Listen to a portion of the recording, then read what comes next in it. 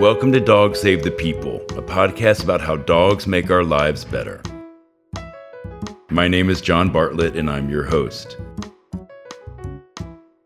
Mark Welsh is a copywriter and brand builder who made his way from New Zealand to New York City and accidentally fell into a life of dogs. His first dog, Sweetie, came to him by randomly hopping into a car of a friend of his who was coming to visit him, and eventually she became the center of Mark's life. But it was not only Mark whose heart Sweetie ended up capturing, it was also mine. Sweetie became an unlikely darling of the fashion world, a world I was working in at the time when Mark and I were partners. Sweetie became a fashion industry staple, who was a familiar face at fashion shows and events, and went on to write, with Mark's help of course, a column in Elle Magazine, as well as her own book, Sweetie from the Gutter to the Runway. Mark, welcome to Dogs Save the People. Thank you, John. Wonderful to be here. Well, listeners, I've got to tell you, Mark and I have known each other for a long, long time. A dog's age. A dog's age plus. And in a former life, we were actually life partners. And so we have a long history together and a lot of wonderful memories and a lot of funny stories behind us. So I wanted to invite Mark onto the show because he's got a wonderful story to tell. We have a great kind of story that we want to tell together.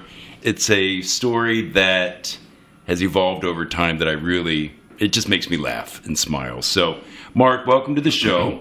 Thank you. And tell me a little bit about yourself. Where are you from? I'm a New Zealander. I'm from a farm town, unlikely as that seems. And as soon as I could type, I fled to Sydney, Australia, where I joined Ogilvy and Mather Advertising.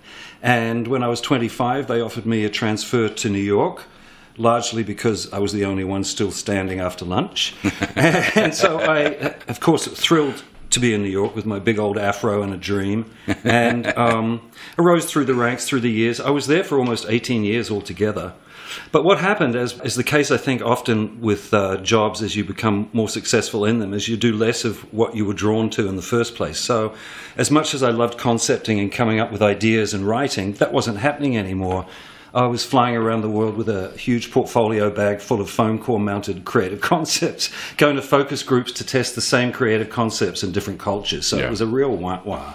Sitting in a rented conference room in Hong Kong, looking through the two-way mirror, thinking, there's got to be more than this. Right. So there I was at 36, and I'd been in the advertising business with one company for 15 years already. And as a gay man with no responsibilities, I guess, I thought, I've had enough of this. I'm going to try something else. I'm going to jump to the abyss and see what else is out there. By the way, I don't recommend any of your viewers or listeners being so rash about this. Since then I've seen the fiscal error of my ways, and I'm an actively employed freelancer. But during my years in advertising, it afforded me to buy a country house up in Rhinebeck, New York, or near Rhinebeck, New York. John would sometimes visit, but in all fairness to him, he was more drawn to the nightlife of New York City. Yeah, I was more of a city kid. I mean, it was in my 20s and early 30s, and I had trouble kind of appreciating nature at that. Not that I don't now, but I had trouble appreciating nature back then. And so you spent a lot of time up in the country by yourself and with friends. I did, which was fine, especially when Sweetie came into my life. So I was sitting at this. Okay, sorry. So I was sitting at the house one day waiting for a friend to arrive for dinner, and she pulled into the driveway at the bottom of the house, and apparently she said this stray dog just leapt into her car. So she picked it up and brought it into the house, and it was a beautiful 12-pound black, tan, and white mix, primarily black, clearly a mutt. Very flighty, flea-bitten, starving, skittish. She was a sad-looking creature. So I did what any New Zealand farm boy would do. I put her in the woodshed for the night. This was before I developed my love and affinity for animals and dogs particularly. So you put her in the woodshed. I put her in the woodshed, and then the next morning I took her down to the town clerk's office, which was a brick building on the top of a hill, and there was about 5 acres of mown lawn around it. And in between me getting her out of the car door and trying to get her into the actual clerk's office.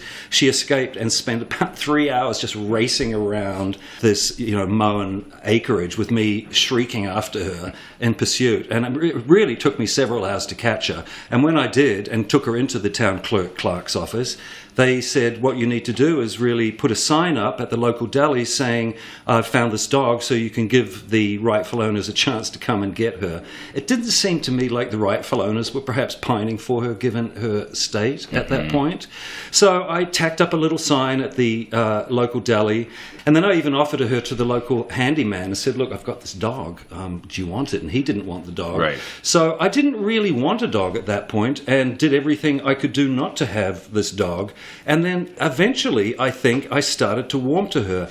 And I'm wondering at this point, it was because having left advertising, there was this great sort of void of nothingness left there. And suddenly, here's this little creature that really is just in the worst possible shape. And she gave me this mission, if you like, to sort of house her and feed her and bring her back to good health. And in doing so, as I'm sure many of your listeners and viewers would agree, you see the dog that was originally there start to slowly emerge. So what had been, this really quite sad little story, slowly this little doggie's personality start to emerge, and she was just delightful. And so I fell in love with her. So you fell in love with this dog, and she slowly emerged, and her name was? Well, she didn't have a name at that point. So I remember taking her back to New York City for the first time and her being completely out of control because the sounds, just the sensory assault of New York City on this poor little girlie that had, just recently been rescued was too much, and the buses and the trucks were too much, and it took her a long time to acclimate to city living. But when she did, and I started taking her everywhere, and oftentimes that everywhere included places that you were at. And I recall being on my way, I think, to maybe your studio or something one day, and this old woman about 100 yards away saw this dog and I walking down Fifth Avenue, and she assumed the crouching position, and she'd get lower and lower and lower, and finally she put her hand out to the dog and she says, "Sweetie!" And so the dog was named Sweetie from that point on. Sweetie! Which was perfect. It was perfect. It really suited her. Yeah, so that was her entree to, well, not her entree to New York, but her first trip to New York, and then her life in New York and as a woman of fashion was born. Yes. Inadvertently, but obviously through our relationship and your prominence at that point, particularly in the fashion business. So I had been traveling. I had just started working in Italy at that time, and so you would come and hang out there with me when I had some time off, and you brought Sweetie with you. Yeah. Because she came to Milan. I think I don't know how many towns and countries she was in. She went to St. Bart's. She went to Milan. She went to Paris. She tried to go back to New Zealand, but their immigration laws were too strict at that point. Yes. No, she traveled a lot and became much loved and much recognized on that crazy fashion circuit of which you remember at that time. She started, hanging around backstage with all of the models and sitting front row at shows and going to fashion restaurants and really sitting there like a better behaved than a human, actually, sitting at the table just quietly watching proceedings. And it got kind of so that it was just very de rigueur to have Sweetie at all events. And then I recall you had, I think it was your first women's wear show in New York City. And that was when she got lost. Do you remember that story? Yes. So before the show starts, all of the models are getting dressed and they're all ready to go. They're all in line and they're all in their first outfits. And we're getting ready to start the show, and it's my first women's wear show ever. And you come running back. I can't find Sweetie. I can't find Sweetie anywhere. So all the models are on their knees. P.S. They're in 8-inch high heels with strap-on ponytails that go up another 4 inches. So these glamazons are about 11 feet tall in bandage dresses, and they're crouched on the ground trying to find this mutt. I loved it. It was a great moment. And then they finally found her underneath the snack table. Underneath the snack table. Little wedge of brie.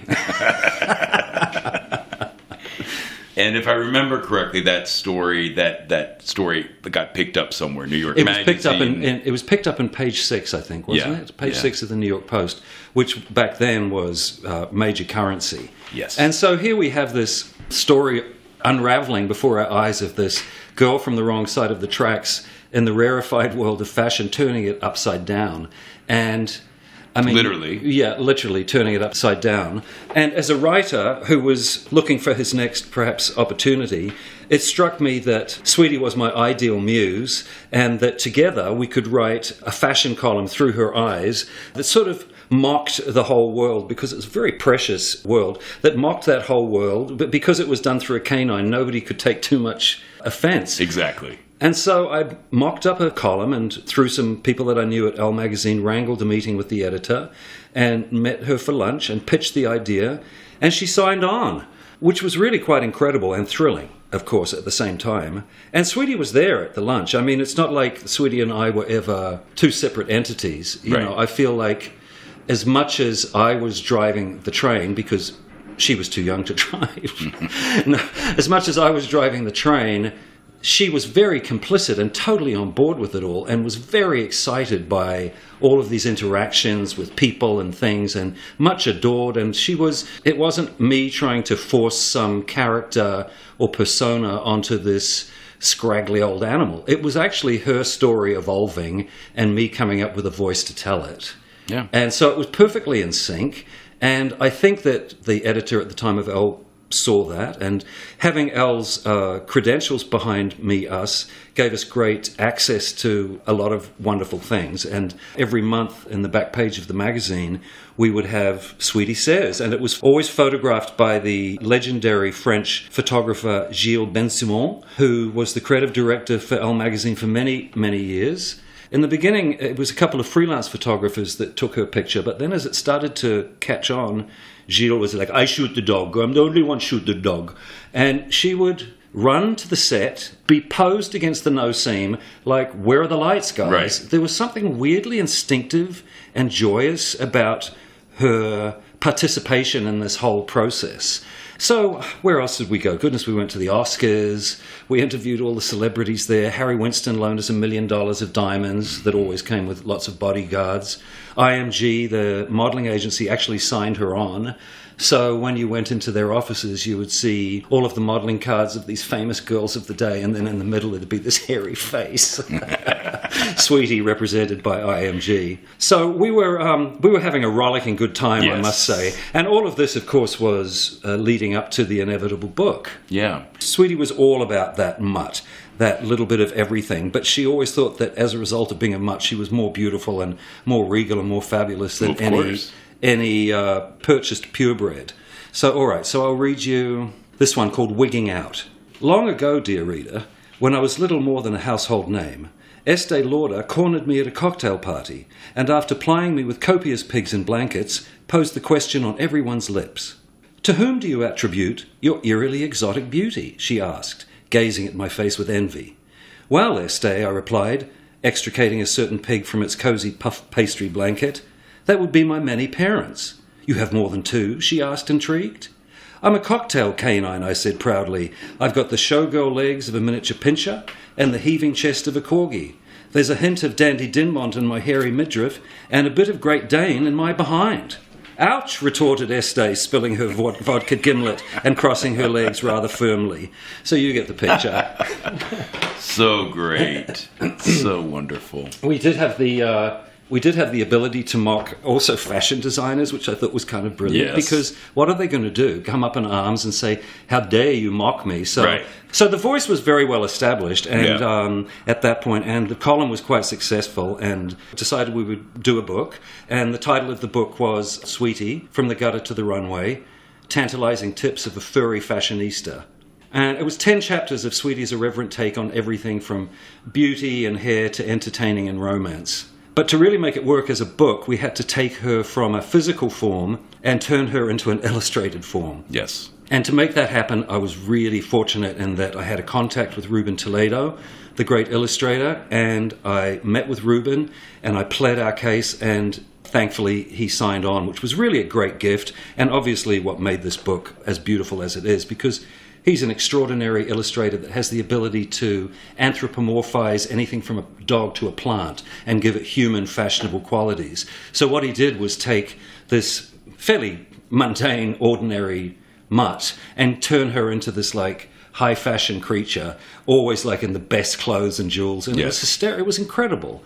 So with Ruben on board, I went and pitched the book to several publishing houses, and Warner Books decided that they wanted to do a deal with us, which I think was probably the highlight of my career and certainly life. And of a certain part probably of your career. Sweeties also, I would say at that point. So, here's this beautiful animal that's transformed my life, and whose life I hope I have somewhat transformed. So it was kind of a joyous, wonderful time. And I was writing the chapters, and each day as I would write a chapter, I would go over to Ruben's and deliver it to him, and he would do an illustration. And then the next day I'd go and pick up an illustration or two from him, which was really like opening little packages of jewels. Because for those of you who don't know Ruben's work, it's very colourful and boisterous and lively and glamorous. So we've got this pile of beautiful illustrations together and text, and we're ready to go to print. Sweetie, then never one to forget her humble beginnings, became the spokesman for the ASPCA, promoting pet adoption. She was also the honorary First Lady of the North Shore Animal League America. I remember. Remember that? Yeah. We're out every night going to animal rescue organisation fundraisers of one kind or another. And then the book came out, and the publication date was 9/11/2001. So we obviously didn't come out that day, that tragic day. And sometime later re-strategized and did a book tour later, and went to 6 different cities, sponsored by Barney's, which was kind of amazing, with windows designed by Simon Doonan in all of these different cities.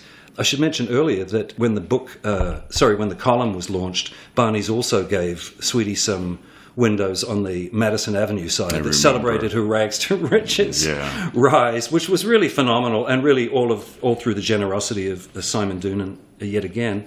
So the book, we went on book tour, and it was a lot of fun, but I think we were ready at that point to just stay home for a while. Yeah, and I remember the book tour at the book signings. Yeah. Sweetie would be sitting on a pillow. Jonathan Adler pillow, and also I went to the stamp maker and had a paw stamp made. And Sweetie just sat there like, hi. Oh. She was incredibly patient and adoring, and people would touch her and prod her and everything, not a problem. She knew, it was time to act like a professional. Absolutely. So how did you, we were talking about the fact that this dog comes into your life at a certain time when you weren't sure really where you were headed as far as your career. You had left this big corporate job, and you knew that you wanted to do something creative. Yes. And you are kind of talking about this, but how did she impact your life? How did she change your life? Well, I mean, clearly she gave me purpose. I think animals do that, particularly to people that are single, that maybe don't have any other responsibilities outside themselves. The idea of being responsible for a dog is a wonderful thing, because there's a reason for you to get up and take care of something else outside of yourself. And, not just in New York, all over the world, people live very selfish lives. And to bring a dog into that life, particularly one that needed rescuing and she needed complete rehabilitation, is a great joy. And I found it to be extremely rewarding. And I think she did too. I remember, you'll laugh at this. One day we were sitting there on the sofa together. Viewers, you'll understand what I mean by this. When you're curled up with your dog, gazing into their eyes. So it was like 8 o'clock at night, the fire's crackling away. Of course you weren't there, you were in Italy or something. Mm-hmm. And I'm gazing into her eyes, and we held this gaze. It felt like almost a minute or more, and it was so intense. And I thought, oh my God, we're having a really serious spiritual connection. And then she just yawned. It's so good. But, I became enmeshed in each other's lives completely. And so when she died, of course, it was beyond grueling. And you actually, it was in Provincetown when that happened. You came up to say goodbye to her. Yeah. I think you were in New York City, as did a number of other people, actually. Yeah. And I think that's a wonderful thing, that people that have had animals and that have said goodbye to animals understand that it's a very sacred and special relationship, and it should be given that amount of seriousness. And, for people that have human kids, I'm sure that, they would feel terrible if anything happened to their kids. And for people that have dog kids, it's equally as profound, I think. Oh, yeah. I was sobbing on the phone with our friend Margaret so hard that I dropped the phone. Yeah. And I heard you yelling at me through the phone, snap out of it. Because it was kind of hysterical, Yeah, no, I remember. And the beautiful thing with Sweetie was that the vet came to the house where you were staying. She did. Yes, this was in Provincetown at a beautiful house that I'd rented for many years, and she was very happy at. She loved it there. So she was able to pass away in a place that felt, and with all these people around her who loved her, which is all any of us would like, I think, for our last moments on Earth. And it was extremely peaceful. Like, I'd never had a dog put to sleep in my arms before, but I was surprised and relieved at how peaceful the whole thing was. But it's to get to that point, as everybody knows, is the most harrowing thing on earth.